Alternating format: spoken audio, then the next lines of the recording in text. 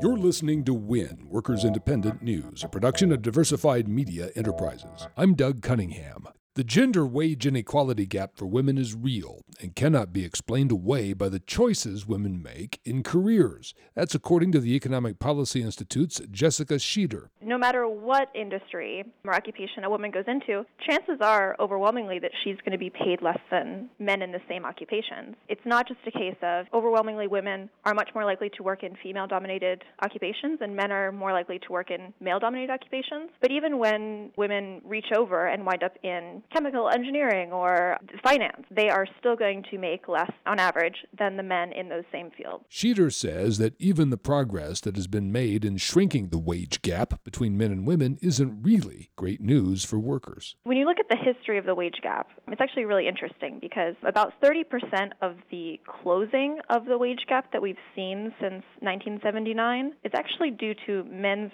wages falling in absolute terms. So you see this kind of convergence, but you would ideally not see the convergence because men's wages are falling. You'd ideally see wages of both men and women increasing, and unfortunately that's not what we see. AFL-CIO Vice President Tefere Gebre says that Labor's electoral effort in Florida is its strongest yet. We're unleashing the most comprehensive electoral program in the history of the labor movement. Florida's Latino working people are in a unique position to make a difference in this election and the outcomes in November. Latinos in Florida make up nearly 20% of the Florida electorate, and this is the fastest growing segment of the vote in this state. Gebre says Latino voters are ready to stand together against hate. Latino working people are ready to reach out to their neighbors, friends, sus familias.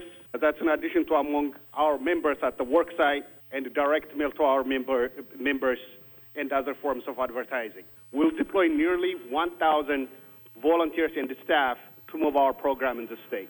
We're ready to win. Latinos are energized, and they are willing to stand together against the politics of hate. The Working Families Party is endorsing Hillary Clinton for president. Clinton said she's honored to have earned the party's endorsement. Clinton says working families are the engine behind our economy, the heart of our democracy, and the core of what makes America great. She says it's too hard today for working people to get ahead. Clinton vowed as president to stand with working families. Workers Independent News is brought to you by the Office and Professional Employees International Union, online at opeiu.org. Workers Independent News is made possible in part through underwriting support from the American Federation of Teachers. You've been listening to WIN, Workers Independent News. For more information, visit laborradio.org.